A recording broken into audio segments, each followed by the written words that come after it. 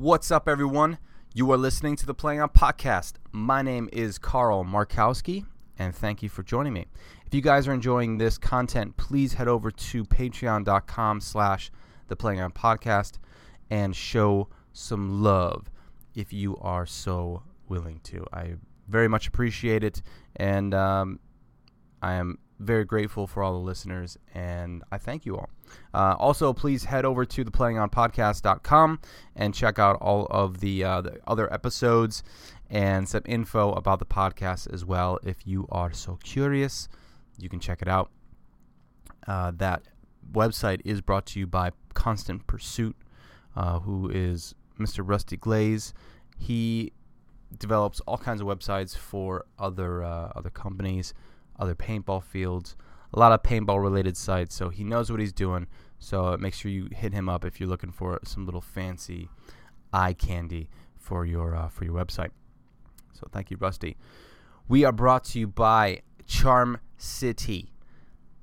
Guys, head game, man. It's what you got to do. You can't rock a bunch of stickers on your loader anymore. You can't wear all kinds of craziness because of all these rules and regulations. But what you can do is you can wear some fancy headgear. So if you're into some authentic hand-sewn limited edition headbands that are nice and thick, that are usually 10 or less that are made, so they're all very unique. And even of those 10 headbands, each one is very specific to itself, which I guess would be the definition of unique. Mike hand sews all of these, and he picks out all of the fabrics. He does everything himself in his own little house he has, and he does amazing work. The quality is just off the charts, and what's really cool is if you hit him up, he will do custom work for you. You can pick from the designs and the fabrics that he has, and he is more than willing to help out. I know he is getting a little backed up just with a lot of the orders that he's getting, but he will catch up, and he's good on his word, and he does just great work. So make sure you head over to Charm City Paintball on Instagram or Facebook, and you can see all of his designs and headbands and head wraps that he has currently. And if you're not savvy to any of those at the moment, he's always putting up new ones all the time. So make sure you show him some love. We are also brought to you by Melavio. Melavio is a CBD company, and if you're not very familiar with CBD, it is pretty much the medical side, if you want to call it, of the marijuana plant. And some people will call it hemp, some people will call it. It's what I enjoy about it is that you get all the medical benefits of CBD, and there's no psychoactive anything. So if you're wondering about, I mean, it's under the THC level is under all the regulations, so it's completely legal. If you're worried about that, I know there's some people out there who are like, oh, they're this and that. That's the big myth about CBD, is that you can buy some with a certain level of THC in it, but what Melavio sells, everything is completely legal. You're not going to get in trouble about it. Obviously, everything is at your own risk, but I mean, the anxiety benefits, the pain relieving benefits, everything is it's amazing, man. I tell you, every time that I've told anybody about it, they've always come up to me and they've told me that they've had great results, and I have had great results with their CBD. And I know there's a lot of people that have heard of it, but you can also buy it at any corner store or wherever, but you don't know the source. Melavio makes all of their own stuff. Everything is sourced there, so they are the ones producing all of their CBD. They're not getting it from a third party. So, and they're also very deep in the paintball industry. So the thing is that we are helping out each other. Paintball is helping out paintball. they're always traveling to any local events, MXSLs or did I say that wrong? MSXL? It's a little early, so I apologize if I'm mispronouncing, misspelling. But yeah, make sure you check them out, MELLOVEO.com, and if you want a little 15% off your order, you can type in capital TPOP, and you'll get it. So very much appreciated. Thank you for the support, Melavio. We are also brought to you by Halo. It is a sports drink that only has 2 grams of sugar, and I'll give you a little rundown on it. So it's crafted with naturally occurring electrolytes from the Great Salt Lakes of Utah. And it's crazy because it delivers effective and more bioavailable hydration. It's nourishing and has organic ingredients. There's no synthetic coloring. There's no added sugar. There's 2 grams of natural sugar. The immunity-boosting formula blends lemon juice and ionic trace minerals and essential vitamins to replenish your body of important nutrients. So that's the most important part, is everything that you're sweating out and you are just burning off by playing, by practicing, by anything. You chug one of these babies and you're getting all of those natural reoccurring minerals and vitamins and everything you need back into your system. It's low in calories, it's big on taste, and it has only 10. When I say low calories, I mean there's 10 calories and only 2 grams of sugar. So it's a ton less than a lot of those sports drinks that are out there. So you can pretty much chug Halo daily and be guilt-free on if you're just filling your body full of junk. It's crazy. So I've been using Halo for a week or so now. It's probably been a couple weeks. I've had a few flavors. I've had the pineapple, tangerine, blood orange, and the lime, and all have been delicious. And I've had really, like I've said before, guys, hydration is huge. And when you think you're hydrated, you need to drink some more. And what I like to do is, in between my 32 ounces of water, I'll take 1 or 2 of these and sip on them, throw them back, and then go about my day. I always have one in my bag for paintball. I'm always taking one out there before I play and during, and it helps out a ton. And if you guys are looking to try it out, you can go to halosport.com and you can check out all of their flavors. And also, on top of that, if you would like 10% off, you can type in promo code TPOP, and you'll get a little discount. So make sure you hit them up right now. It's just online at the moment, but they will be, like I said, they're just a smaller company, but on the up and up. So thank you so much to that's again halosport.com. Alrighty, guys, and gals, whoever's listening, people, animals, whatever. This episode is with Mr. Zach Hill.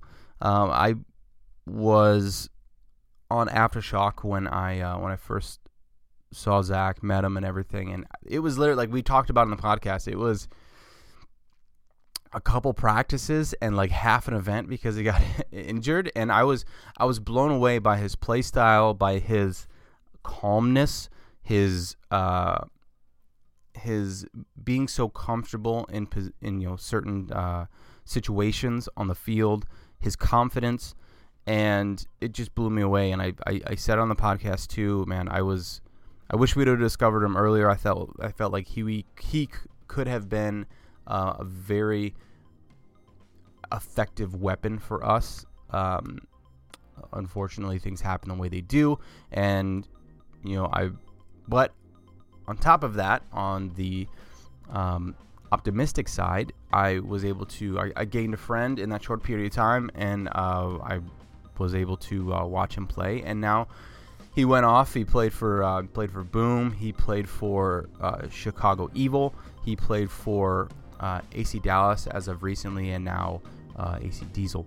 So, and his story is crazy too. I didn't realize just how he kind of like bounced around from team to team, and it's not like he was like out looking. It just, you'll have to listen, man. And obviously you are, because you're listening to me go on and on about it. But it's an interesting story. Interesting guy, great guy, and just a cool journey, man. It's amazing to hear all these stories of people getting to where they are. So anyway, enough of my blabbering. You guys, please enjoy. Here's the podcast with Mr. Zach Hill.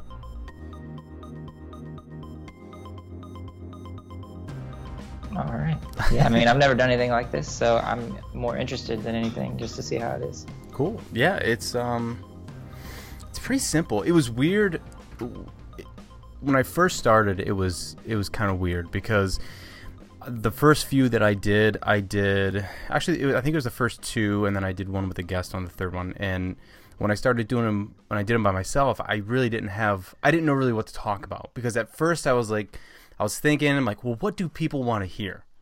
Because I'm sure they don't want to just hear me talk for like an hour and a half, 2 hours. And I guess some people do. And it's weird because at the time too, I had just started listening to podcasts as well. And I'm like, well, I'm not like a super big fan of radio, and I like my music. And I'm like, all right, well, I kind of started listening to like the Rogan podcast and learned of a few more and started listening to that. And I as I started listening, I started thinking, and it got me thinking, not really swaying my opinion on things, but more or less solidifying some of the things that I was not questioning ethically, but just quite thinking more about myself and how I felt about myself. You know what I mean? Mm-hmm. And music does that to a point where it like makes me feel good and I can get into certain moods, but sometimes like music just doesn't. I'm not in the mood for music. I'm more in the mood of like enlightening and thinking and having my fucking brain wheels start turning. And I think that's what really turned me on to podcasts. After I started listening to a few, I'm like, well, this is fun, because you almost feel like you're learning without being forced to. I feel like that's what. Okay. Yeah. It's entertainment, but like I guess depending on what podcast you listen to, it's either entertainment or it's enlightenment. I look more towards like the enlightenment side. Sure. Yeah. I haven't really listened to any podcasts, but I bet I would sway that way.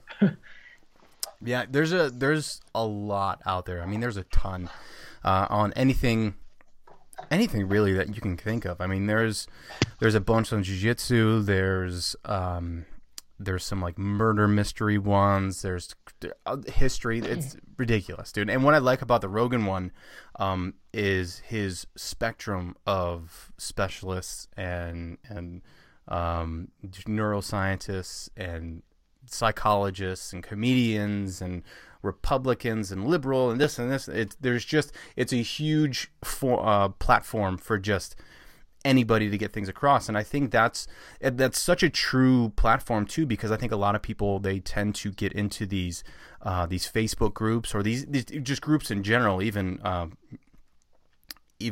chat rooms or whatever. And everybody, they get into these like-minded people that are so. It's a like-minded in a negative way, meaning the only thing that they have in common for the most part is like disliking this one thing, right? And I think it's so toxic. I think if you're going to get with a group, it's because you guys have something in common that's positive. And I think that there's so much more that comes out of that than like, oh, you don't like the fucking Cowboys? Well, I don't like the Cowboys either. Let's go shit on the Cowboys all the time. I mean, I guess it could be fun at times if you're like that, but like it is, I don't know. To me, it gets boring and there's no development. Right. Self-development. I talk way too much on these fucking things sometimes. That's okay. Yeah. I mean, I'll get my chance, right? I'm not very talkative though, so it's good that you fill in space. Yeah.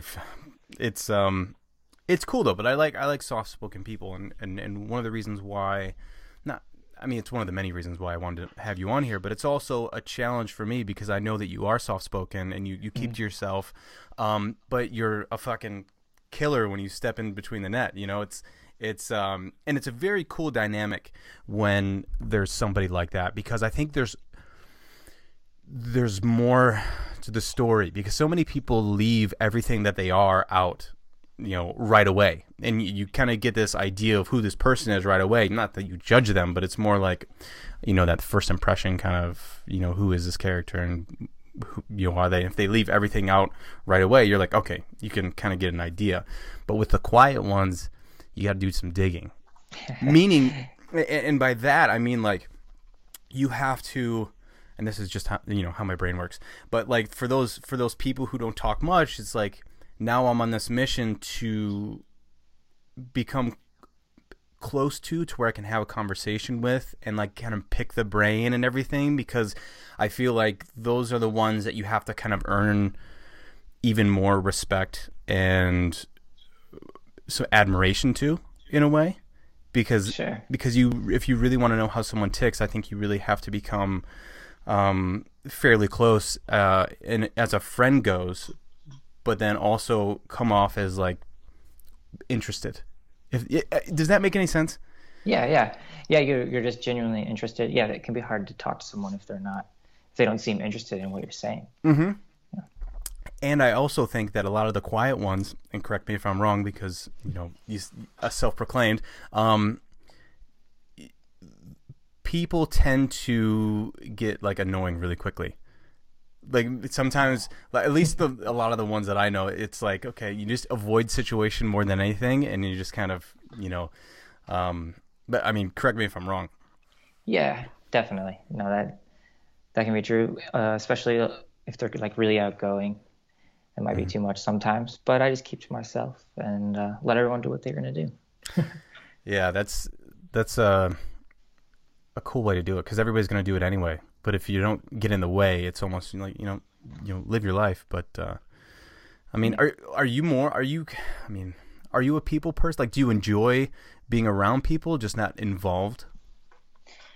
Yeah, I guess that's a good way to put it. I like getting to know people more on a one-on-one basis. I'm not big on group settings. Which is crazy, because you play paintball, which is a team sport around a bunch of people. Yeah, and in my career entirely, I've jumped around a lot and have had to mingle with a lot of strangers, essentially. Mm-hmm. But over time, you just get used to it. And I like meeting new people, seeing all the different walks of life in paintball, because everyone comes from a different spot. It's that's my favorite part, honestly. Yeah. It's just getting to know all the people and see where they come from in life. Mm-hmm. And it's crazy because everyone has that different story. Yeah, right? Everyone's story is different. Yeah, you might be in, everybody at the paintball field, but how everybody got there was different. How everybody, during their paintball lifespan, got there differently. And even though you might have come up in the same generation or this or that, everybody's journey is the same. And it's amazing. That's another thing I think about this podcast is that, hearing all these stories is like, yeah, it might have been 1 billion people did it as a birthday thing. But the journey right after that then tends to split, and then that's when you figure out, okay, well, you did this for a little bit, you did this for a little bit, okay, and then you went pro. Or some people were like, oh, I went pro right away, or I went through the divisions for 5-6 years, and then eventually, came through. And it's just, it's super intriguing to hear everybody's story. Yeah, definitely. Go ahead. Oh, I'm sorry. I was going to say, so what is speaking of stories, and I need to catch myself. I don't want to cut you off because I know that I tend to do that sometimes, so I apologize ahead of time. No, you're good. But, what is your story, man? Because so the reason I'm so interested is because I think you are a very low-key, you play like someone with a ton of experience, meaning... And this is just me observing, some of the most recent stuff, and then also playing with you for that small amount of time, which I will out loud say that I wish we would have found you a lot sooner, because I feel like you fill this void of confident, young, on the smaller physique side, but nimble and smart, and you can make things happen in a very demanding way on the field. And it's just, we needed something like that. With the talent that we had, it was good, but when you came in, I was like, fuck, because I knew that I was kind of sort of on my way out, and you were coming in. I would have loved to have played alongside of you longer and really kind of gotten to team up with you on the field. You know what I mean? Okay, I saw lights on. Yeah. Hi, sorry. It's awesome. That's great. Yeah, it's weird to hear someone describe how they view my play, and I think it's pretty accurate to what I would think. But I don't even know where to begin. Just want to have to start at the beginning, or? Yeah, man, you can start there, and then we can just gradually get to how you got to Aftershock, and then now on AC Diesel, so we can just start, I guess, where anybody would in the. So how did you come into this world? Yeah, yeah. Well, we don't need to start there, but yeah, no. Like everyone, you learn through a family member or something. I kind of got into it that way, and then kind of took it on my own to get involved into the tournament scene. I had magazines and watched videos all the time, and just put myself out there and got lucky to play on some Young Guns team.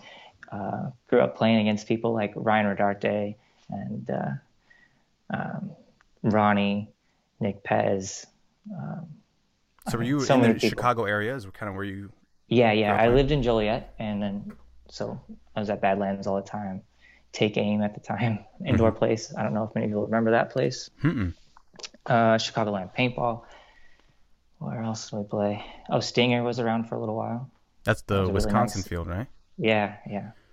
So, Cody Mikowski played at the time too when I was playing. This was like probably 2006, 2009, that era. And I just jumped around playing on teams that I could. I just wanted to play, so wherever anyone needed a spot and I could fill in, I'd go. So if you look at my APPA, it's all over the place.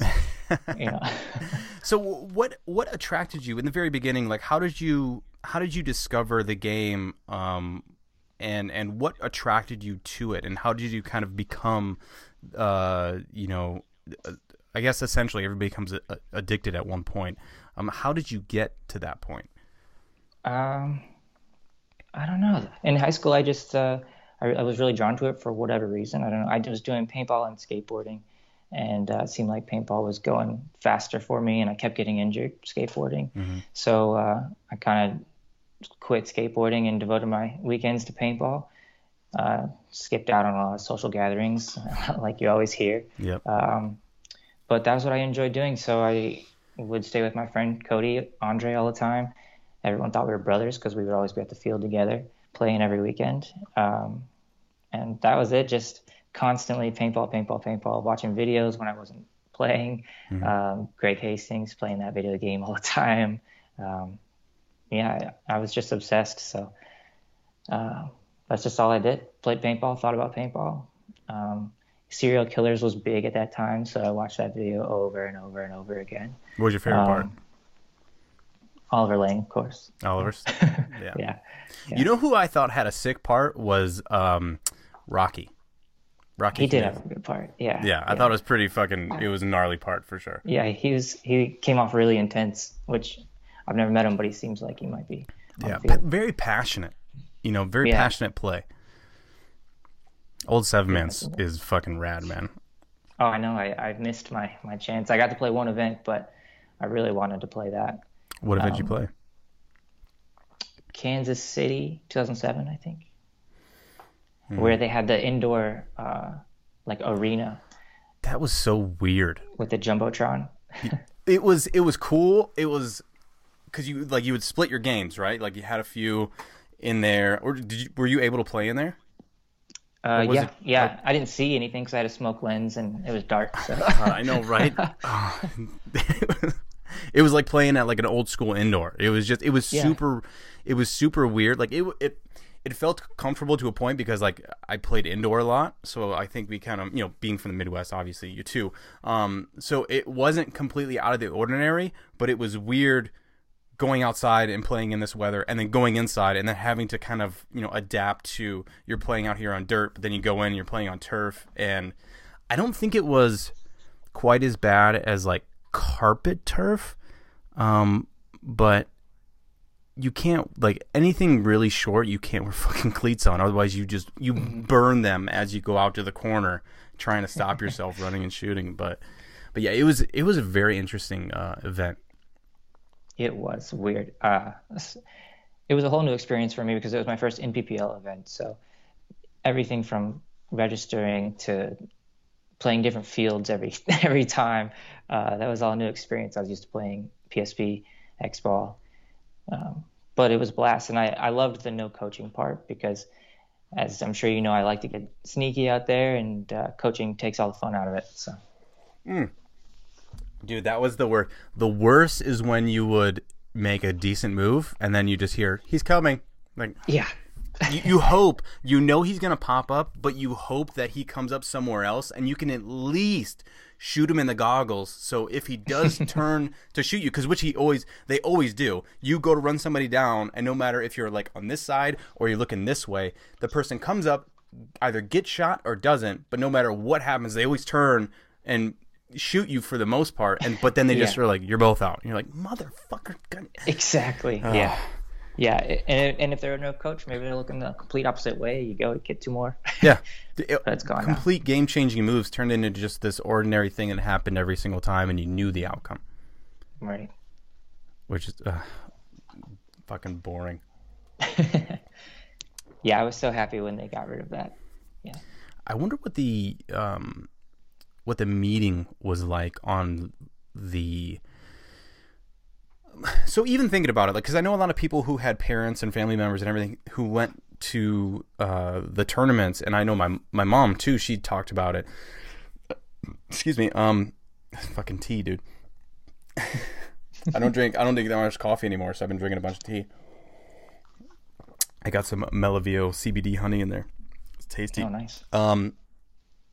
But I know a lot of people who had family members and friends and stuff to go. They felt involved in the matches, and they felt like they were helping, and they were helping determine the outcome of games just by like momentum changes, because you can feel and hear the crowd and this and that, and as it's playing out, people are yelling and shouting. But I wonder what the initial meeting with the PSP when that first started happening, where like I really think we should introduce coaching again, and just have people talk from the sidelines. I mean, I wonder how many people were like, what? Because they had to have there was a vote. Would have to assume. I would hope so. I would hope so. Yeah. So what drew you? I mean, were you saying that it kind of the overall atmosphere of Seven Man is what drew you closer to like liking that more than X-Ball? I guess looking back, it's probably more the no coaching thing. Mm-hmm. It doesn't really matter how many people are on the field to me, as long as you can play paintball. X-Ball is a little more fast paced, which is great too, because I like to be aggressive. But I like to play both games. So. Yeah, and with some of the X-Ball fields too, it makes it at least with a lot of bigger bunkers. I noticed there's like a lot of big laydown stuff on the field now. And it makes it sometimes fairly easy to kind of creep down the Doritos or up the middle or something like that. But I would have to imagine the fucking bounce game is just ridiculous getting to certain spots just because there's so much stuff to shoot at. Yeah.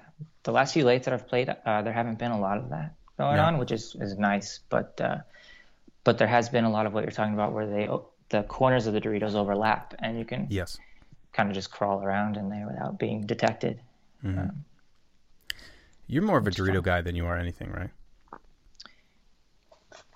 I would not say that. No. No? No. For me, if I could pick any spot, it's generally the center. But I like to play any of it. Anywhere that I can shoot people is where I want to be. Yeah. Doesn't really matter. That's a good answer. Now, when you started coming up and started becoming more and more relevant in your area, and you started becoming started taking it more and more serious, where did you start out on the field? Was it the snake side, or did you start up the center? Yeah, all of that was all snake side. I never got to play anywhere. If I was lucky, I got to play a couple of points on the Dorito side, but because of my size, everyone just threw me in the snake. There's no question. So Yeah. I got really good at that. And I just took it on my own to like the center, because it coordinates with the way I like to play. Mm-hmm. I prefer to be on my feet and sneaky, but in the center you can block a lot of stuff out and do both sides of the field. So. Yeah, I think the snake is very specific on how you have to play it, for the most part. But man, just there's something about being on your feet that you feel so much more free. To me, I would rather be on my feet somewhere on the field than have like a ladder snake. Yeah. Where you're like, oh, you just go down or whatever. I would much rather have like be on my feet and have to work through my spots, and getting into like tight spots that are hard to get to and shooting people out. That's what's fun to me. Yeah. Like one of my favorite layouts was Vegas last year with Aftermath. Mm-hmm. I got to play the center quite a bit on that layout, and I really liked that one. You didn't get to see a lot of the things I tried at practice if you just watch Go Sports, but that was a fun layout in the center. So why would you say that though? Like, because did you not try it at the event, or did it not like start to work at the event and you kind of just gave up on it? There's just things that have to be the right opportunity or the right situation. Mm-hmm. So, some things are not something you can just force, but are very situational. Right. Yeah. No, I know exactly what you're talking about. Who for you was an inspiration, and who did you watch a lot growing up as you were coming through? I think as a whole, I just watched a lot of professional paintball in general. Yeah. Obviously Dynasty, Excessive, really liked Avalanche and Infamous at the time, just because they were the underdogs, a little more gritty in your face. Mm-hmm. Joy Division, any die team, for whatever reason, I was always drawn to the die teams. Yeah. And Chicago Aftershock, they were die, and I was local, so I always looked up to them. I was always wanted to just put myself out there. I always wanted to play the best and be around the best. What were you shooting at the time? I was poor, so whatever I get my hands on. For the longest time, I had a DM4 that was just completely shaved down with a UL frame. Used that for a long time. And then came into a DM7, and then I traded that for an 08 Ego, and I shot that until I was done pretty much. That was the best shooting gun ever, though. Loved that gun. Man, the 07 I would say shot better than the 08. Okay. But again, that's just personal opinion. When the 07s came out, when I was on Avalanche, I was like, these are fucking game changers, dude. I don't know what it was. About the 08. Yeah. Yeah. But that's when they had what, the SL, the 08 was the SL74?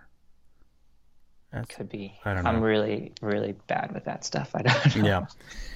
Yeah, dude, the Ego is insane. And I'm surprised you kind of went that route, just from shooting closed bolt systems and then going to a open like that. I mean, what kind of drew you to that, or were you kind of forced to? No, I wasn't forced to. All my guns were by choice. The DM7 that I had, it shot amazing, so I had no reason to get rid of it. And then they wanted to trade me for the 08 Ego, so I did, and ended up really liking that gun. So just convenience. That's really all it was. Yeah. Do you think that those things have like a drop on them, like a lot of people say? What do you mean? The Ego? The Ego itself. There's a lot of people that say that there's a drop off whenever you shoot, but I call it gravity. Okay. But because you've shot both ends. I mean, what do you think? Well, I will say when I joined Aftershock, I was lent an Ego. I don't know which one it was, but that system, and I did notice I had to adjust my shot when I used that. But once I found it, I really enjoyed it. I think just the closed bolt has a little bit of a flatter shot, so it's a little more I don't know, easier to dial in, I guess, right off the bat. Mm-hmm. Yeah. Yeah, I don't know. Like with me because I shot an Ego and then eventually shot the LV series and everything. I noticed for me, like I noticed the shot was on and it was easy for me to get onto those. But for more than anything, I felt like it felt effortless when you would just shoot the ball, and it was such a soft shooting gun. That I got really comfortable right away with them, and it just, if you're comfortable with a gun, man, and you have something that you're very confident in, which I was with those, it's amazing how quickly you can adapt and just be, how confident you are in your shot. Oh, absolutely. Yeah, that's why I drill. The Ego I think has more of a lob shot. Mm-hmm. I think is how I would describe it. But then when I went to Boom and had to shoot the Dye M3 Plus, that I would say has a drop shot. And I found that I could use it to my advantage to drop it over bricks and those wedges for some good blind shots that I couldn't necessarily do before because I'm so short. Yeah. So I enjoyed that. But then I went to the Lux, and it's got a much flatter shot. And then same with the Shocker. It's very, very similar to the Lux, in my opinion. That's what you're shooting now, right? It's a Shocker. Yeah, the amp. Yeah. Shoots great too. I like it. Yeah, those are interesting because one of my favorite guns is just the SFT, just a plain stock SFT, and it's crazy because it's like they almost made just the perfect paintball, the most perfect and simplistic paintball marker that you can put out there. That's all you need. And it's crazy how much everything has kind of evolved off of that. But at the end of the day, like they tried to shave off as much as they can. They made it a tube with a couple other tubes that you hang on to, and really that's all you need. Yeah, I remember I always wanted one of those. Could never get my hands on one, and then anyone I knew that had one, it never shot right, so kind of just gave up on that. Yeah. It's weird too because going through and thinking about coming up, and just how many markers that I've shot and I've seen my friends and my teammates and everything play with, and you wonder how differently things could have went because let's say somebody gives you a marker that you wouldn't really have thought like, or maybe that you even had a bad experience with previously. Mm-hmm. And you're like, just for shits and giggles, you fucking, you'll shoot a guy's marker or whatever, and they take care of their stuff, and you're like, oh my god, I think this fucking thing shoots amazing. And I think there's so many stories like that where some people get their hands on ones where guys just don't give a shit, and they're like, oh, I clean it when it, rains, and you're like, this. No wonder nobody likes shooting this, especially has there ever been somebody on your team to where, like, if your gun goes down or something, you really hope that they're not the closest one to you because you're like, dude, I don't know if that thing's gonna shoot or not, or if the trigger is gonna like even be able to be pulled back because of all the dirt and nastiness. No, I'm pretty sure. I feel that way about everyone. I prefer to just have my own gun.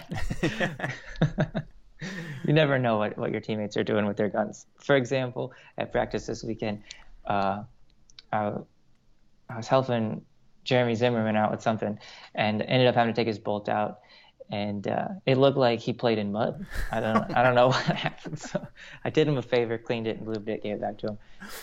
But did he say anything to you after that? Like, dude, this thing's shooting better for some reason. No. But I told him that how bad it was. Yeah, dude, it's insane. Like I used to when I was playing in regularly competing, dude, every practice I would wait until the weekend was over, but then I'd tear it down, open it up, I'd clean thoroughly the outside, and then just do a quick relube of everything on the inside. But I talked about this on another podcast, but what I would do though is when I first got the marker, like usually everybody gets, the brand new one at the beginning of the season or whatever. That break-in period where it won't be until like close to the event that I'll like check the O-rings, or not check the O-rings, but like re-lube the O-rings and everything. Or sometimes I might not even until the first event, because I usually, for me at least, I think that's like the break-in period is a good like a few months of just shooting it without like doing anything to it, letting the O-rings wear in, and you finally get you really dial into like where your hotspot is. Meaning, I hope this is probably so fucking boring to some people, but to me, like, I think about it all the time. Like, for me, I like to stay around like 295 whenever I chrono or anything. And I've said this before too. It's like anytime I see somebody and they're shooting like 289, 287, 280, I'm like, what do you do? Dude, that's like just crank it up. Just give me a little bit, because that little bit is such an advantage. And because, you know, you have that expansion of like when the day heats up and everything. But that usually gets me to like around 300, 299. And I'm a happy camper at that point, because, you know, now you're shooting that much straighter and farther. Yeah, I used to always be around 270, 280 before, I don't know, before 2017 probably. I always did really 270, 280, just more out of laziness than anything. But then, and because I wasn't competing, you know, in pro division, but so I didn't care as much. But then once I've started doing it at 295 or as close to 300 as possible, and you can see that there's a huge difference. Huge. Huge. Yeah. I never thought that. I was like, it doesn't matter, you know, but it does matter. It does matter. Yeah. Huge difference. Well, especially for guys like yourself and myself who play front, the closer we are, the straighter and quicker that marker shoots, the better. I mean, for those quick, because we're the ones that are taking the quick snapshots and the quick this or quick that, and dude, if you're shooting like 280 or 285 or something like that, you could be off by a fucking hair and miss that guy. And I've done it, and I've said it out loud. You hear me on the field, like I miss the fucking shot. I go, fuck.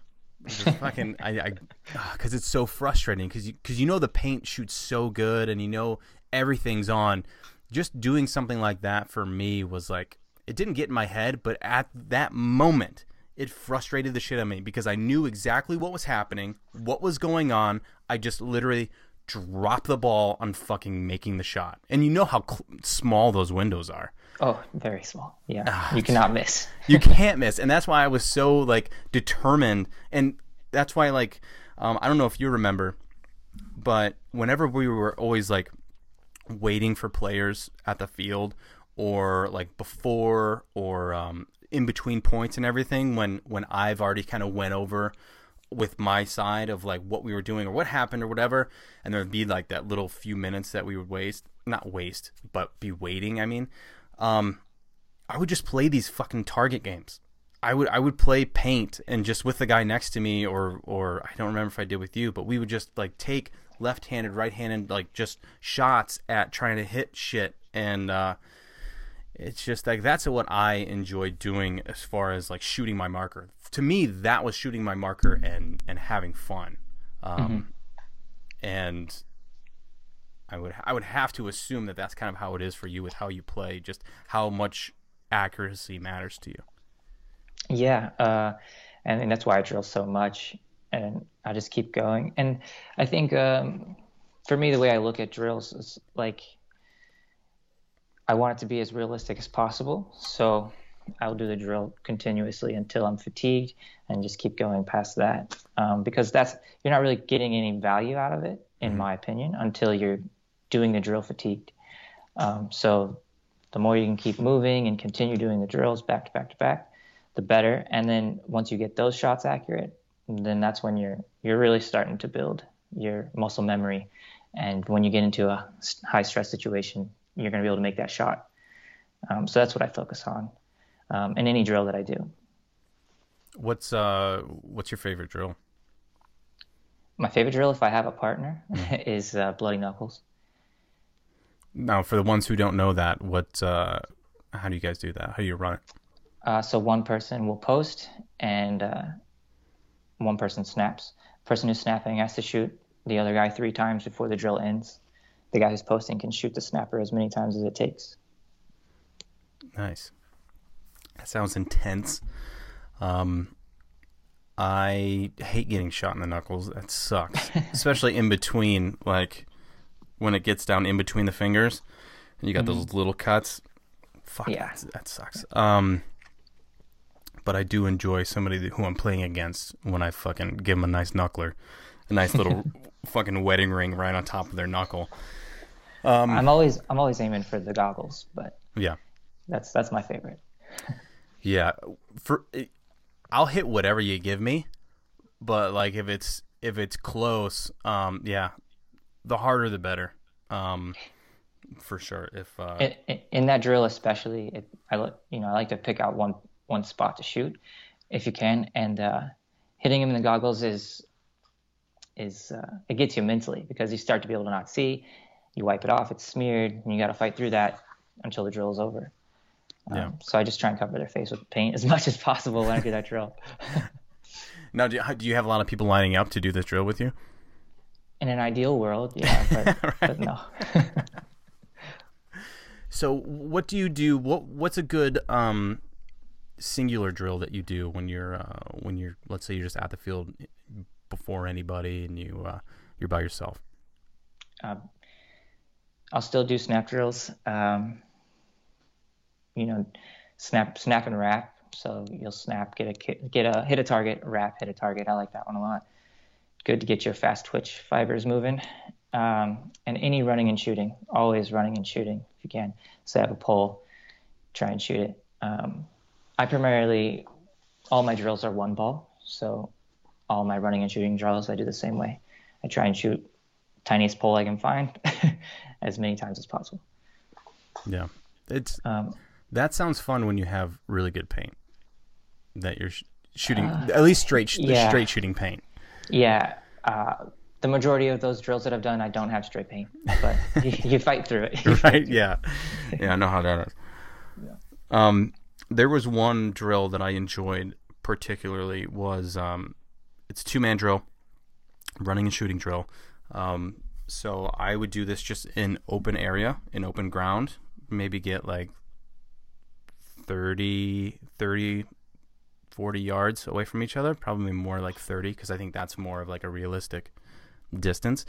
And you start in like opposite corners, so you're just going to go laterally, and you start on the opposite side.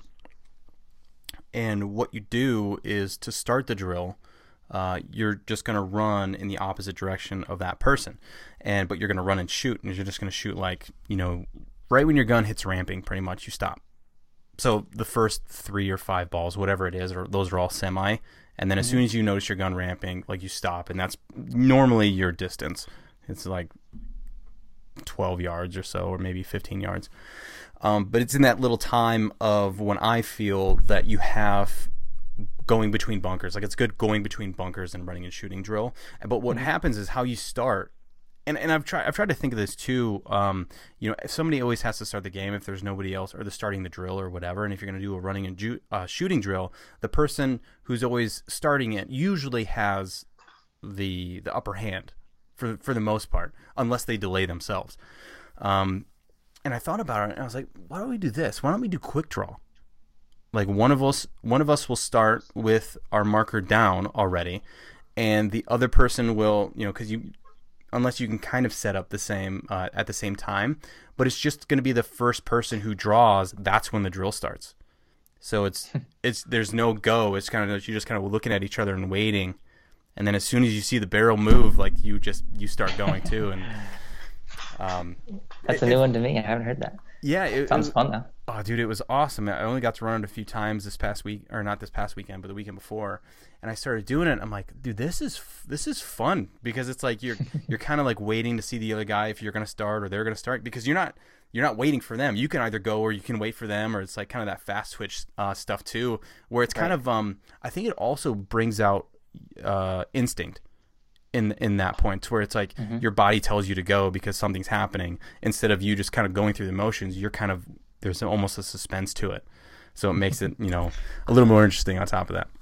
Yeah, I wish I would have fucking thought of that like 12 years ago. That would have been great. Oy. But going back to your career, where and what team did you start playing competitively on, and then how soon was it? How soon was it until you started playing on national events, and then kind of moving up the ranks from there? I think my first Young Guns tournament was in 2005. I mean, right away, I pretty much just started playing tournaments. Really? Yeah, no practice. I didn't really play open play. I just went right in there because I met someone at a paintball store, and they needed someone for their team. Invited me out, and apparently I impressed them enough to join. So that's how I got started. But then in 2006 was my first national event. I played PSP SoCal in Division II with Thunderstruck. Jesus Christ, dude! You went from fucking 0 to 60 in like it's go time now. I mean, was it that natural for you? I guess I didn't really think about it at the time. I just played the spots that I was expected to play, and I enjoyed shooting people. So I just, at the time, my play style was get to the snake, get to the end, shoot everyone in the back, and that was it. Pretty straightforward. Yeah. And then from there, I mean, we got demolished at that event. But that was 2006. Division II was stacked, and we played like ECE. I don't know if anyone will remember these teams, but Voltage was in that division at the time with like Drew Templeton, the Socians, Dave Simmons, all those people. Avalanche. Yeah. Pretty much. Yeah, eventual Avalanche. Exactly. Yeah, and then from then on, I basically just jumped onto any team that had room for me. A lot of throw-togethers, playing with a lot of my friends, and just having fun. I didn't have a lot of money at the time, so I just did whatever I could. Yeah. Was there what was the first legit team that you got on where you started winning? It hasn't happened yet. So you've been this guy who have just getting noticed over the years, and have just found your way on these teams and these pro teams just by skill level alone. And wow, so that's impressive. Yeah, well, I appreciate that. Yeah, when I was towards, probably 2008 was when I started to get more serious. I was really trying to progress, and playing at Chicagoland Paintball. Chicago Legend was the pro NPPL team there, so I was playing on a sister team for them, and playing a lot with Danny Benitez, RIP. Yeah. But I didn't know you knew Danny. Yeah. Played with him a lot at Chicagoland, and that's leading up. It was getting to the point where I had a chance to play for Legend, and then they disbanded or lost funding. I don't know the whole story, and that left me kind of with nowhere to go and no idea what to do. So then I decided to just start working, and then work took over life, and life took over life, and I stopped playing, and then started to kind of get settled into life and got back into paintball, got the itch again. I went out with Ronnie and Phil Shredder one day to CPX in Joliet, just for a fun day of rec ball. Got the itch again, of course. So at the time, Phil was playing with Outlaws semi-pro, and they had divisional teams, so he told me to come out for a tryout. So playing rec ball with them was my first day back after, 7 or 8 years. The next weekend I went to that tryout and made the team. And then I played World Cup with them that year in Division II with John Kurzawa, John Crover, those guys. And then in that off season, I was planning to play with Outlaws the next season, but then my girlfriend and I decided to try and have a baby, and we were successful. So then that took over. Flash forward a few years, felt like I could play again. So I was just going to play regional stuff, and even that was proving to be difficult with work, family. That is a hard thing to juggle. And for me, it's hard to not take something seriously that I get into. When I commit to something, it gets a lot of my attention. So paintball, I didn't have that proper balance yet of work-life balance. So we were struggling to make that work, and I was going to call that my last year. So I was going to just try and play at the highest level I could. And knowing I was playing regionally with Chi-Town Fury. They're playing like, I don't know, D3, D4 events here.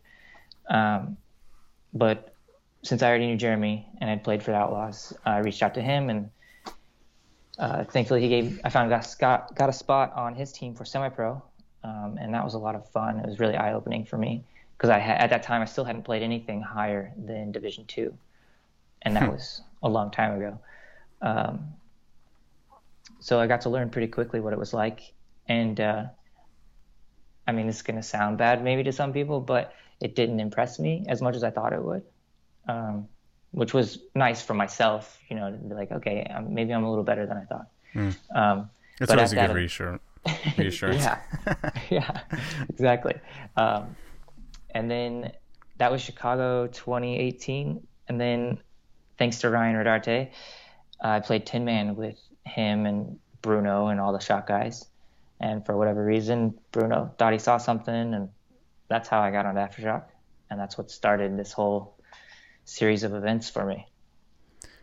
So, dude, that story is so insane because you were like I mean, obviously you tried out for teams, but you were just like kind of like just walking on, fucking murking people, and then being asked to play for teams. And to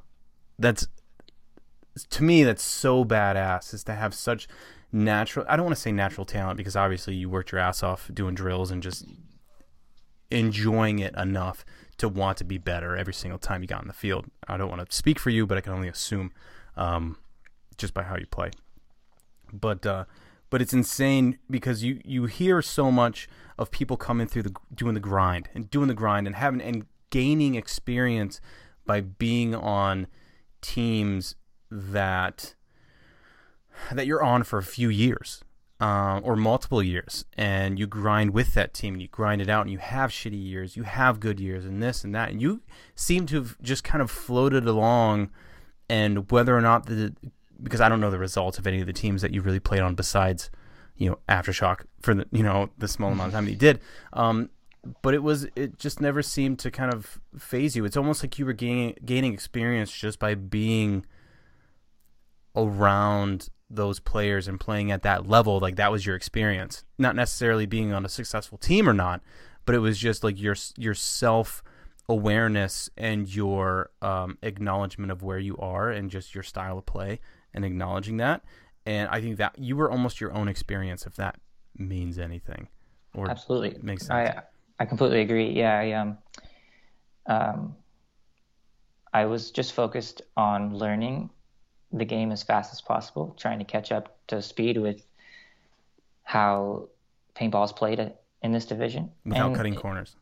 Right. Yeah. Yeah. I was obviously on a fast track because I had to make this work for me and my family, and it's still a constant struggle. We're always trying to find that right balance. But I knew that I don't have all the time in the world.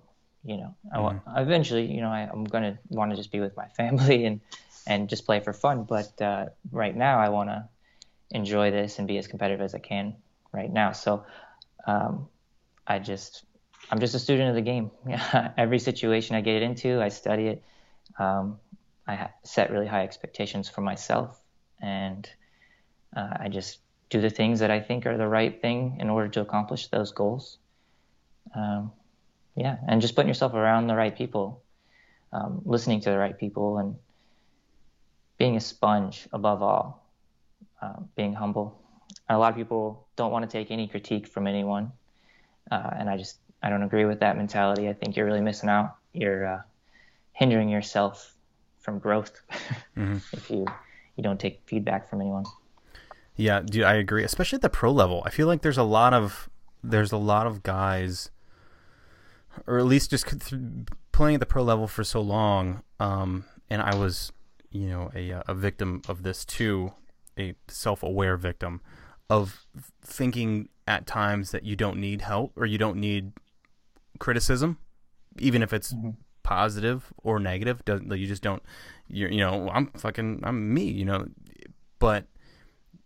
And I went through that shitty part of my career, and I'm so glad I was able to kind of turn that corner, because I feel like it's so toxic when something like that happens, and you have guys come up and you try and give them, you try and you're not critiquing their game, you're just trying to expose a flaw that they might not see as a flaw because everybody's too afraid to like point out. I wonder if a lot of like star players end up having that, to where like, yes, you have those players who are just so fucking good, but they're also hard to critique or talk to because they are at that level. So if you go up to them like, hey man, your elbow was coming out, and you get a shitty reaction, you're kind of like, oh, well, that fucking sucks, I'm just trying to help you. You know what I mean? Yeah. But I feel like if you can get on a team where a bunch of the guys are able to openly criticize themselves just for the simple fact of trying to help and strengthen and grow the team, my God, dude, that would be a perfect world. Exactly. Yeah. That's all you need. You just need to be willing to learn. And it's my belief anyone can be good at anything if you just put your mind to it, put in the work. Nothing happens overnight, and you don't have to be naturally talented at something in order to be good at it. As long as you work at it and are honest with yourself, you can definitely achieve anything you want. Yeah. You heard it here first. Zach Hill.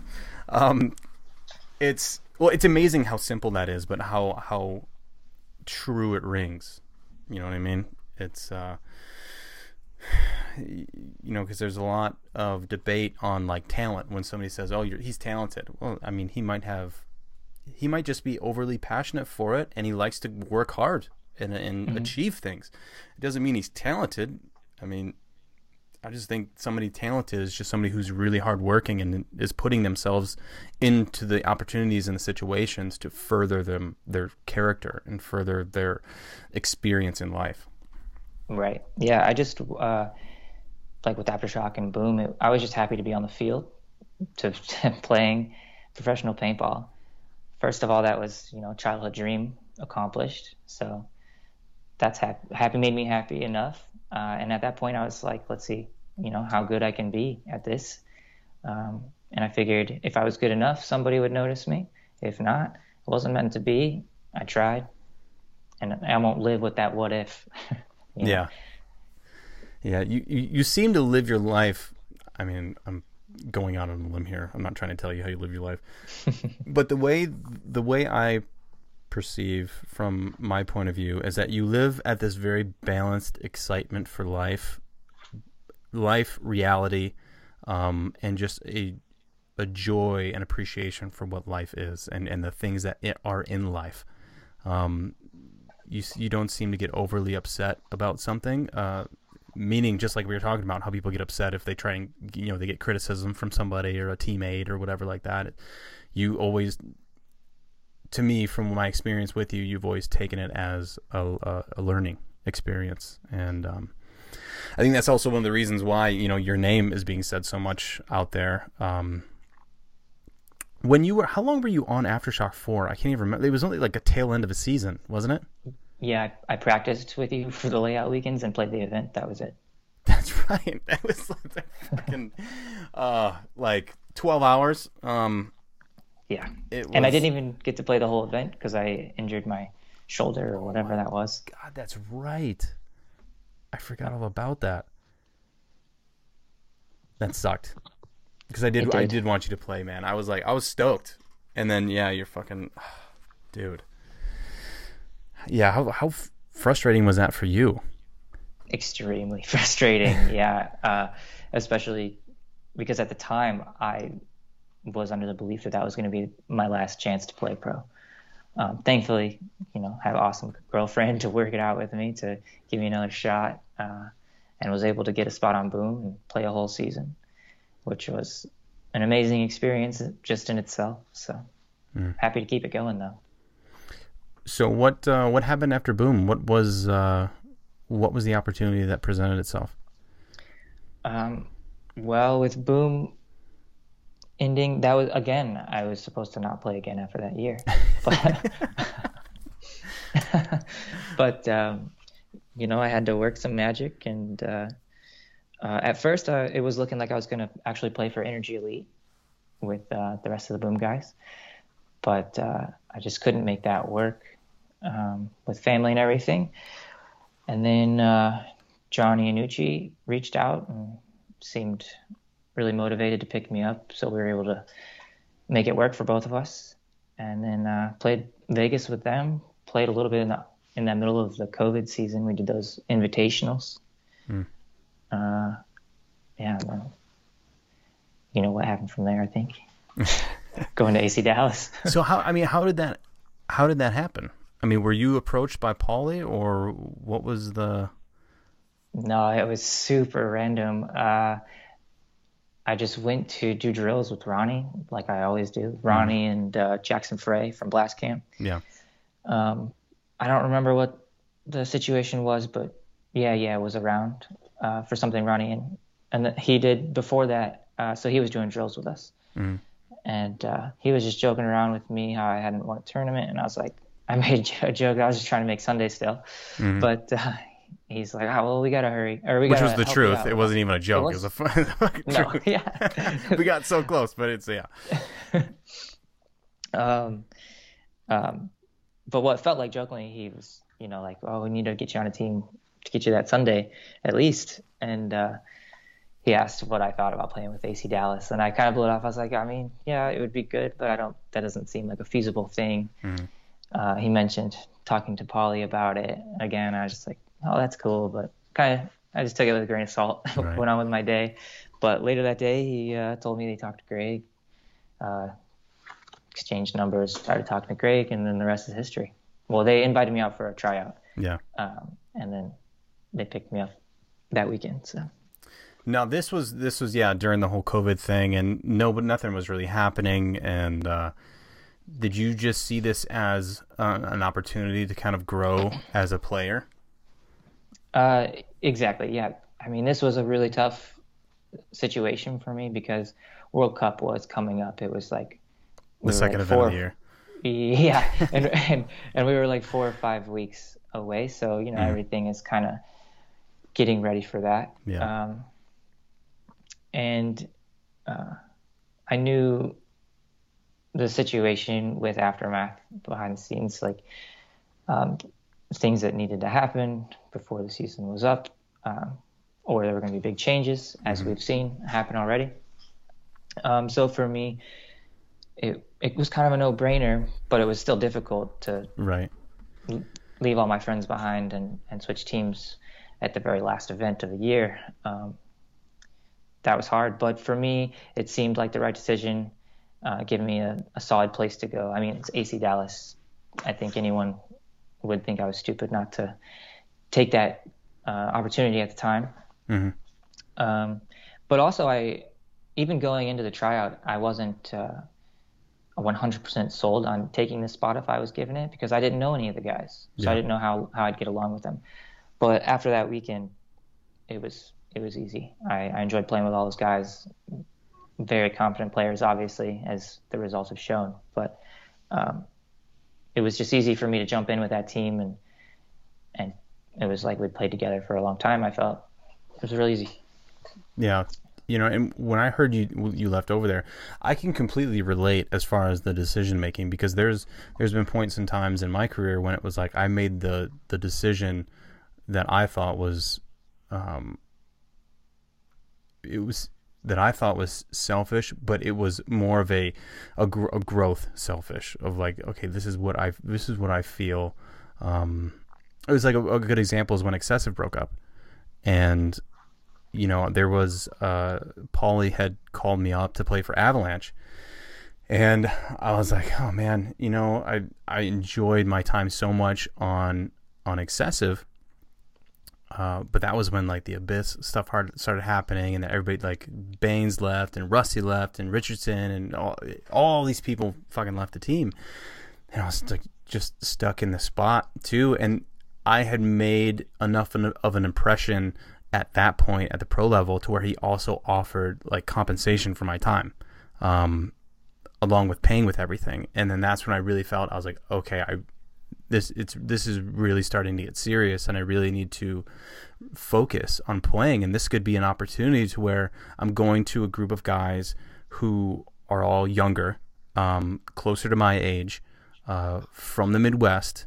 I wouldn't be flying out to California for practice. Like there was a lot that fell into it that was more than just the decision itself. You know what I mean? Which I think a lot of the end result is what people see is just, oh, that guy went from A to B. What an asshole, or this or that, or this or that. I was like, no, there was a lot of decision making from that A. There was A 1, 2, 3, 4, 5. Until you got to B. There was all those decisions I had to make, and all of those scenarios that I had to run through my head. That I don't think a lot of people take into consideration when a decision is made like that. And it's not that it's anything against where you are possibly leaving from. It's more of a hoping to have an opportunity to be able to better yourself, is how I've always kind of like took on another opportunity. And when I heard that you left and talked to multiple people, I was like, I think that I know Zach, and I highly doubt there was any kind of harsh like exit or anything like that. I think it was very, very broad-minded decision, and like a positive one on top of that. I mean, at least that's what I thought when I heard it initially. Yeah, I definitely didn't take the decision lightly. But I tried to, obviously there's a lot of variables that go into it, so I tried to just make it as simple as possible. And at the end of the day, this was the opportunity that I continue to play for. So it would be silly of me not to take it. So I just made it really simple for myself, and I was like, yeah, this is why I'm here. This is the opportunity I've been waiting on. So I'm going to go with it and see what happens. So it's worked out the best so far. Yeah, I mean, 100%. And I think you've only have your skill set has only leveled up from there. I mean, I don't think there hasn't been a guy, not to say that you're any less, your skill set isn't any less, but I don't think if a guy goes through there and doesn't get better, there's something wrong with that person. Because Greg Pauly, the Jackson brothers, just all the players on that team demand greatness out of everybody, and it's not it's just a simple that, like, you're there to do a job, and you're there to do it well, and you're there also because they all believe in you, and that's at least how I take it. I mean, it's like you said, it's the tail of the tape, right? A team is placed how many times on Sunday, or has been to Sunday, late Sunday, and yeah, I completely understand why you were able to take an opportunity like that. Yeah, it was well, for me, I did obviously learn things going there, but more than anything, it helped instill confidence in myself, because at the time I was starting to question myself a lot, and what I thought I maybe knew, just because of things that were going on with Aftermath and the results we were not getting, and I just had a lot of doubts, and for the first time I was starting to have self-doubt. So the timing with AC Dallas was perfect for me, because it allowed me to go out there and see if I have been fooling myself the whole time. But I think they told me Sunday morning that they wanted to pick me up. So just me playing on Saturday, which I thought I had a mediocre day at best, they wanted to pick me up. So it turned my thought process around a lot. And then practicing with them leading up to World Cup, my confidence just kept, building and building.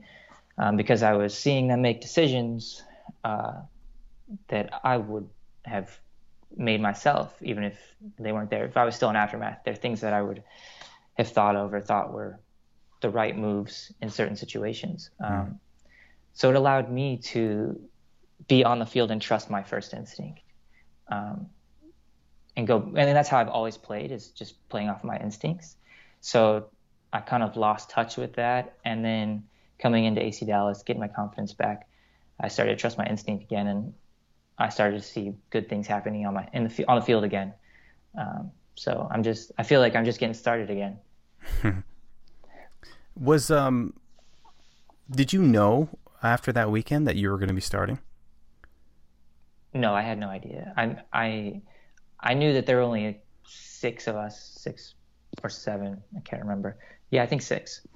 But I didn't know who would start, and I didn't know anything about Logan or any of them, to be honest. Mm-hmm. So I just went in hoping to play my part. Didn't know what was going to happen. And then I ended up only not playing 1 point.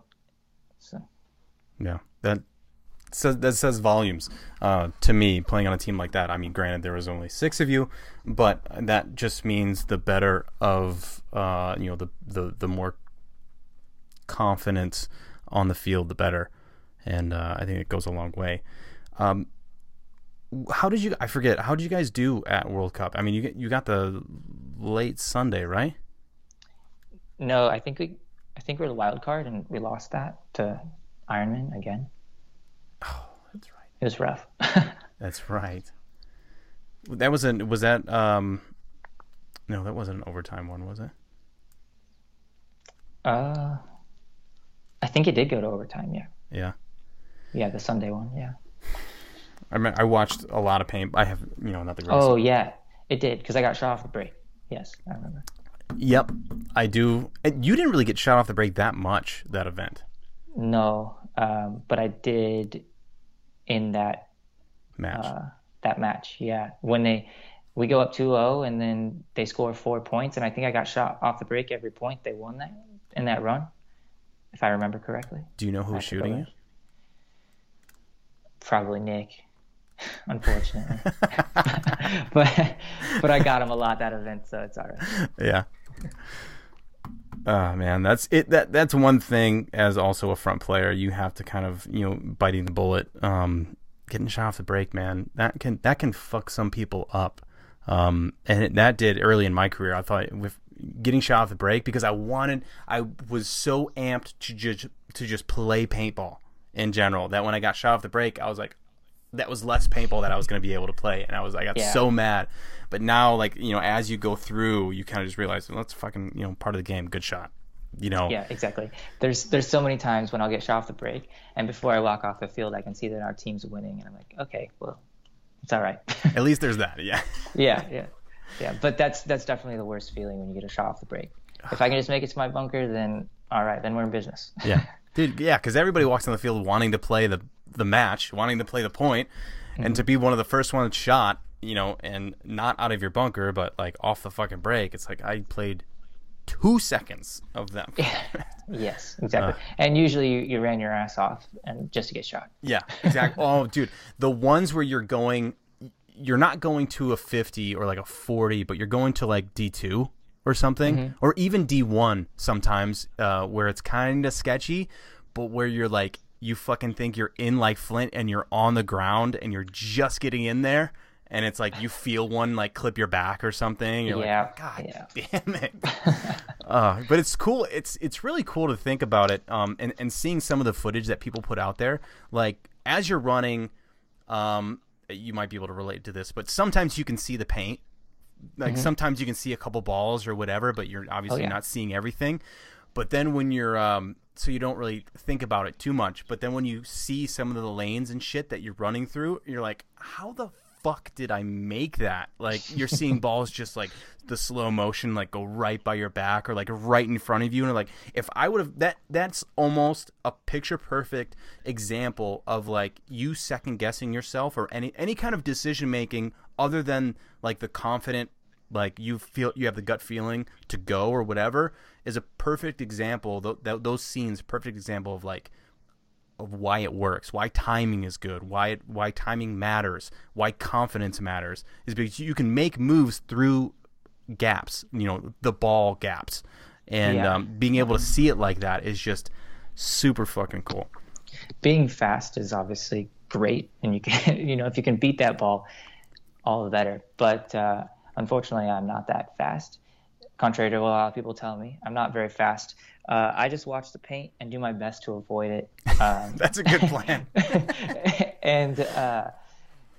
And it's like you said, you see all these shots, how close you are to this paint. It's going to be like that. So you just have to run through it confidently. If you get hit, you get hit. But you may not. So yeah, I always thought of it as beating the barrel, because the quicker the barrel, just like anybody off the break, like the quicker the draw, the more paint's going to come out. I mean, shooting 300, you have to assume everybody's shooting 300 feet per second. So it's like you can't outrun 300 feet per second, but you can outrun or outthink a barrel and get to a spot quicker than somebody can turn their barrel, even though they only have to move it a fucking couple inches. But if you can fucking come up out of a corner of a Dorito, at the top of the Dorito, and fucking put 2 quick, accurate balls on somebody, and then come out down low, or vice versa, and then just fucking go. I love doing little shit like that, like fucking with absolutely. people. Oh, it's amazing, You have dude. to. The game inside the game. Yep. There's so many little details people don't realize are there, but No, not at all. And that are essential to how we play.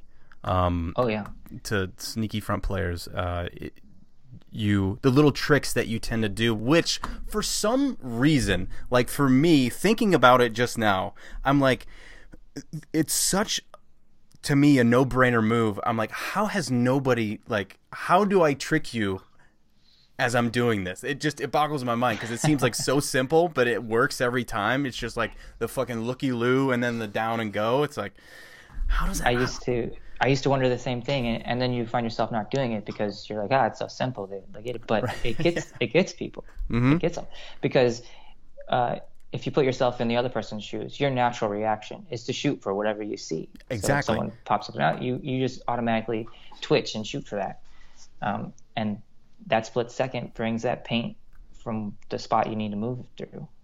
So yeah, and I would much rather. And sometimes that's all you can get. Yeah, exactly. You have to make the most of what you have. And, you playing a little bit that you have with us, you probably noticed that I don't shoot a lot of paint. So it's like I enjoy doing those small things where it's shoot a couple balls and then move, shoot a couple balls and then move, making somebody flinch. Just because the less time I have to take shooting at a target that I'm having to stay on, like that's not my worst nightmare, but it's just like being stuck in a corner and just having to shoot a bunch of paint and just kind of wheel and deal, like, is my worst nightmare. That sounds like zero fun. Like, if I have to do it, I will, obviously, if it comes down to that. But if I would never do that by choice, because I feel like I'm not in the control that I want to be. And I feel like in the front, I feel like I can make the other team do certain things. And being able to play those games where it's like you shoot a couple accurate balls and you fucking go out the side and you go up a Dorito and then you just keep making those moves, and being able to, even in the snake, and being able to make it seem like there's multiple people in a bunker, or you're hearing their call and it's actually off, and you can hear their call of like where they think you are, but you're actually in this spot, and it's the little fucking, the little brainer shit that I enjoy. Absolutely, yeah. I'm always listening. I'm sure there's times when it looks like I'm in my bunker not doing anything, but it's just me listening, probably, listening to what they're talking about, listening to their guns, seeing how I can tell where they're shooting and stuff. And so many times I've bunkered people just based off of what I hear, nothing else, just listening. So got to use everything that you can out there, shadows, everything. Dude, the senses are an amazing thing. And as you're saying that, I've always been yelled at in my career of not talking enough, but I was always like absorbing. I feel like I was feeling the game. I was letting all the other guys like play the game, and I would play it off of that, and then I would also I would almost do something so quickly as far as I'm concerned that me calling the spot out or something like that was like wasting time in certain times because I would make such a quick move and do it. That it was just like I wouldn't say it because sometimes I get so close to the other side where if I start yelling, I feel like I'm just giving away it's just almost as bad as getting to a spot and shooting down the tape at nothing right away. And just letting everybody know, especially the next front guy in front of me. It's like, oh, is that a gun? That sounds really fucking. That sounds like it's right down the tape. Oh, it is, and get my fucking neck split open. Exactly. Yeah. What was the mindset behind you going to AC Diesel? Was it your decision, or was it kind of just like, hey, if you want to go play with these guys, you're more than welcome, kind of a thing? It was kind of, we're gonna put you over here. Yeah. And I'm sure that, well, I didn't even know if I was gonna be able to play this year, again in typical fashion. But yeah, that's Paulie told me they wanted to put me over there, and with all the things that happened, I was totally fine with that. Yeah. And I know Mark Johnson from the Outlaws, so we have history, and it seemed like a good place to go. And all those guys are very hungry, and I'm finding out even more so. So I'm really happy with where I'm at right now. I'm excited to see what this team does this year. Nice, man. It's because they did halfway decent too. I think they did. Did they do better than you guys? Yeah. Yeah, and they beat us. Yeah. Yeah, they went straight Sunday. They went 4-0. I think they mercy ruled 3 out of their 4 games. Oh, that's right. Yeah, man. There is some angry dudes down in Texas who are just hungry as shit to just put it to anybody, and man, we're better to play paintball all the time than down in Texas, except for when it was snowing.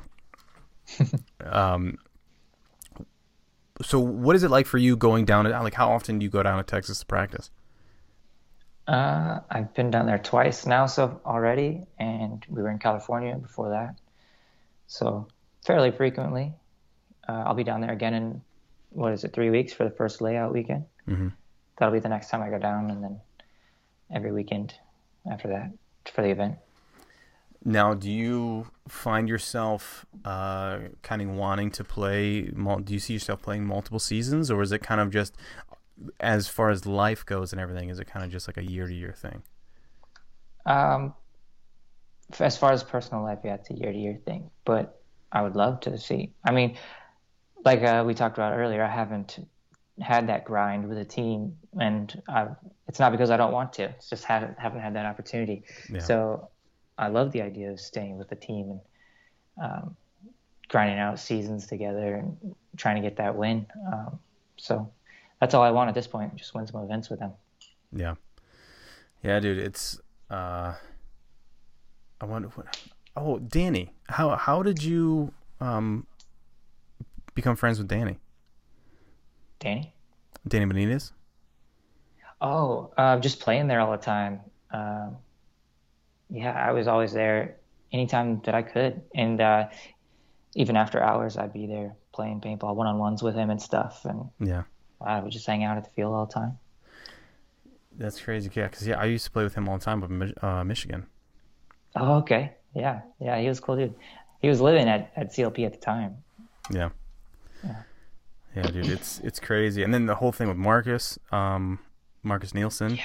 I heard about that. Dude, it's what's nuts on top of that is the not this past weekend, but the weekend before, there was this guy at the field who had a Arsenal Nielsen jersey on, like pristine. Like it's sweet that the dude was wearing it, and I gave him a compliment on it, but it's like you're looking at it, you're like, I wouldn't want to get that dirty.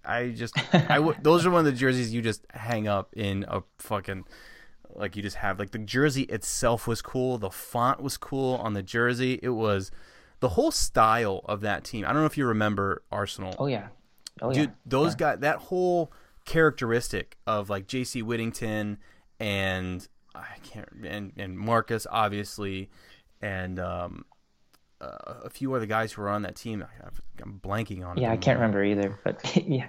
But it's like the characters on the team and just how fucking cool they were, and how they just it was cool playing against that team. And they were shooting Angels and had these all black everything, and they had the JT flexes. Then you had Marcus with the like Rasta shit and a tail feather, and yeah, it was so cool. And that was one guy who was. Do you remember JC Whittington? Yeah. He was one of those guys who had a very unique style of play. I swear to God, he was like 7 foot tall, but he could play like a super small, like little spot, and his voice was really loud. And he was one of those sneaky guys. And I think he started. Didn't he start on like Bad Company or something, or he started on some spider team? I was gonna say, I feel like I remember him shooting a spider. Yeah, yeah. It's crazy how when people start, like where they come from, like thinking about all the guys that came out of the Tippmann Effect camp, who were shooting fucking 98s in tournaments, and then you know, everybody starting out with. And I remember getting a marker. I actually shot the Spider AMG before I was on Tippmann Effect and shot a 98, which is kind of weird. You get all these markers and then you get on Tippmann Effect and you got to shoot a 98 in the tournament. Yeah, you still have yours? I do, and I think it still shoots. I have the manual. I have the manual one though, the Tiger Stripe like manual one. Oh, that's cool. Yeah, it's but now I'm shooting just an EMEC, just playing. That's all you need. Just dude, it's fun as shit, dude. And all these guys, I'm playing with Brimstone. And these guys are like, everyone is doing all this crazy shit, legal, like crazy shit to make these things shoot even better, which is like the valves and the type of lube that they use, and their manufacturing triggers to go on, and just all this other different shit. And you're like, okay, well, I like my stock one that I shoot. It was like one of the old promo ones. It doesn't have a pop, nothing like that. And then Anthony Call lets me shoot his, and it's like fucking butter. I'm like, okay, all right, I'm converted officially. It's crazy, and it's so much fun, dude. It's almost like just playing normally, because you're watching, you're holding every ball accountable, and you're actually watching it go to all these spots because you pulled the trigger. And yeah, I can't wait I'm such to get a fucking nerd. Can't wait to get my hands on the classic frame. Dude, it's fun, man. The only thing I would say that I would change out of the entire thing is I would make it 7-man. Okay, I'd be down with that. 10-man can be a lot. Oh, dude, it's 3 more, which is a pain in the dick, dude. Like 3 more is such a pain in the dick. You shoot 5 and there's still 5 left. I know. That's a whole other game left. There is, and maybe because it's, if you get shot early in one of those games, you're fucking sitting for like 12 minutes, and that's yeah. Then everybody's like, no, play front, go run far off the break. I was like, there are 10 dudes shooting at me. Can I at least like work my way up the field? Right. Exactly. But 7-man, it felt like at least that's 3 more barrels that you don't have to worry about, like off the break, or it's a good fucking happy medium. Definitely. So what? So are you still training jiu-jitsu? No, I haven't been. But my son is, and he's been really enjoying that. So that's cool. Nice, man. And he's that's Oliver, right? Yep. Yeah. He's a cool kid. I remember hanging out with him at World Cup that year, and everybody, and that's really cool. My son's not really yet into following all the directions at the moment. He's kind of like just like wanting to do whatever. But I think he more or less might be artsy fartsy. But my daughter she's already doing like triangles, like on like leg triangles on my son. I'm like, what are you? Don't leave him alone. And she's 2, he's 5. And she's like, she comes around behind him and she like rear naked chokes him to the ground and gets him. Like, awesome. I think it's because I do it to her. So, and my son, he's like sensitive, and he likes drawing, and he likes, which I love. But it's so crazy how opposite my daughter's, like very physical, very loud, and just a crazy person, and then my son who's very quiet, sensitive, enjoys drawing, being outside. Well, they both like being outside, but I love my kids, dude. I love kids. I love being able to see them grow up and being able to teach them things and be involved. Absolutely. Yeah, watching him learn anything or accomplish anything, it's indescribable, that feeling. You can't feel it on your own. It's when you see your kid accomplish something totally different. Yeah. Yeah, I can completely understand my parents why they were cheering so loud for whatever I was doing. That's one thing I definitely am very fortunate was I had supportive parents, and because it's one thing to have parents that enjoy like watching their children succeed and being involved in their lives, but it's another thing to be able to like support them in what they actually want to do rather than I mean, granted, they taught me lessons in life, and they weren't like, be free and do all this. They're like I learned lessons, but they were also understanding in that I enjoy, and even to this day, like I just enjoy experiences altogether. Like whether it be just going to a different place or going somewhere that I've never been to, like a town, but then not going to Applebee's, but actually going to like a fucking hole in the wall rusty spoon place, just to be able to have that experience. I enjoy thoroughly, and to be able to have loving support like that, to be able to like, oh, okay, well, you don't want to play baseball and football and go do that like in college or anything, and you want to move away to Seattle and pursue a professional paintball career. I'm still to this day surprised that they were so supportive, because thinking about it as a parent now, I'm like, it gives me anxiety just thinking about them growing up and like making some of the decisions that I've made. Yeah, and let's be honest, going down the paintball path is probably not the most lucrative decision you could make, but we make it work. But fulfilling in ways, you know what I mean? No, I don't play paintball for that. I mean, I play it because I really enjoy playing the game. I'm really big into puzzles, and that's just how I look at paintball. It's just a big puzzle with people running around with guns.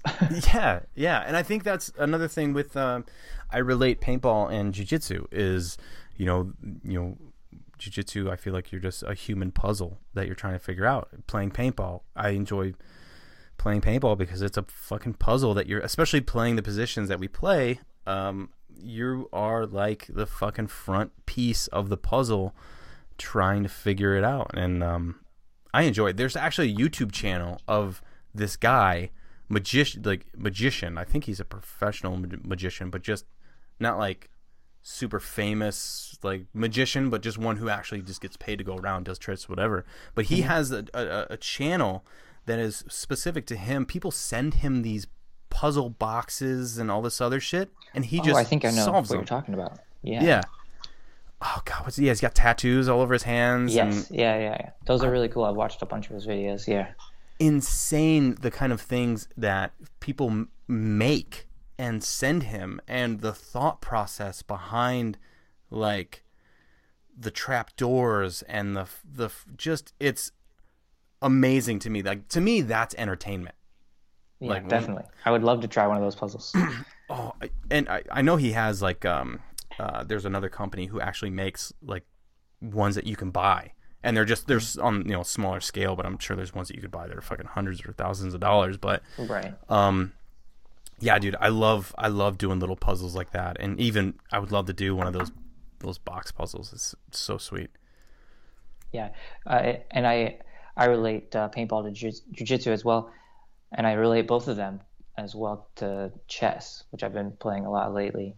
Starting playing chess has changed the way I look at the game as well. So highly recommend anyone out there wanting to try something new. Chess, great game. Chess, a lot of fun. I'm going to write that down. And also, I've never learned how to play chess, and it always, from the outside, I was always like, because it's black and white, and to me, I was just like, it just looks boring because it's just black and white, and there's so many pieces, and you're like, I'm looking at it, and my ADHD went through the roof where I was like, nah, no, black and white. I just want to do something else more colorful. Yeah. But I'm actually intrigued now, being older. On the surface, it's very boring, and I had the same feeling. But I think YouTube got me into it. The algorithm recommended me some chess video one day, and for whatever reason I clicked it, and then I've been hooked ever since. But there's so much beauty in the movement of the pieces and some of the patterns that you can create. Or it's just, I love that game now. I have a little chessboard that I take with me on all my flights, just hoping someone will play with me. And I actually did get someone on my last flight to San Antonio this past weekend. My you just neighbor leave was it open next to you, just like looking at everybody, waiting. Yeah. I leave it out when I'm waiting. But he was real chatty, which is not very common on airplanes. But I was like, this is random, but do you play chess? And he knew how to play, so we played. He wasn't, very good, but I'm just happy to play anyone anyway. Yeah, that's so awesome. So I mean, it's every piece has designated moves that they can make, right? Right. And that's it. I mean, for the most part, right? You can only move these certain pieces, these certain ways in this certain pattern, and like you try and pin the queen into where she can't move. The ultimate goal is to checkmate the king to where king can't move. Yeah. Oh, okay. Yeah. The queen is the most versatile and most powerful piece. So how does it? You don't want to lose it. So what is the queen like? How does the queen move? I don't mean to like try and dissect the game. No, I'm it's just fine. I'm curious. It can move in any direction, essentially, forwards, backwards, diagonally, and in any space as possible, as long as it doesn't have to jump something. It can't jump pieces. Oh, gotcha. I don't know why, man. Now I feel like a light bulb switched, and I really want to learn it now. I think you would enjoy it. I think you would. And if you do get into it, we can play online all the time. Oh, great. You get to kick my ass on there, too. Yeah. Sweet. I'm down. Hey, dude, I really actually had a great time talking to you, and I'm super, excited to watch you play more on the Diesel team and to see you grow even more as a player and a person. I think the small amount of time that we were able to spend with each other, where we did a little rolling down in Iannucci's basement and everything, I think that's kind of where we got to talk too, because with jiu-jitsu, it's very much like on a personal level where you kind of get to know somebody, and being able to roll and kind of like have the time to like talk and get to know each other. It's such a weird, like, some people sit and have conversations, but I feel like for people with jiu-jitsu, if you have the opportunity and you're like, hey man, you want to go roll? Like it's like just a let's go do it. Yeah, especially at that time, and again now I've got the itch again since I got Ollie into it. But it's hard for me to find people to roll with. So when I heard you did it, I wanted to jump at the opportunity, and also the kid in me, you're Karl Markowski, who I grew up watching play. So to be able to roll Karl Markowski, I mean, how often does someone get to say that? Yeah, not many from the paintball community, that's for sure, because I discovered jiu-jitsu late. But no, it was cool because I was like still kind of new at it. So, and even now, like I enjoy it. I'm actually getting ready this next month. I'm going to get my vaccine and everything and get that taken care of. Then I'm going to start training again. But I haven't wasted any time like watching videos and keeping up and trying to stay with it as much as possible. But it was cool just to be able to like kind of see your skill set and kind of see, and when you roll with other people too, you kind of realize like where your skill set is, and it's just fun to be able to. It's a great expressive energy. Yeah. I just love it. Again, it's like a puzzle, so yeah, I just enjoy that. Yeah, man. Zach, thank you so much, dude, for jumping on here with me and tolerating my nonsense for an hour and a half. I very much appreciate it, and it's been great, man. Awesome. It was my pleasure. I enjoyed it, and it was just as easy as you said it would be. Yeah, exactly. Well, dude, please keep in touch, and good luck in this upcoming season, and yeah, stay safe out there, bud. Awesome. Thank you. Have a good night. You too. See ya.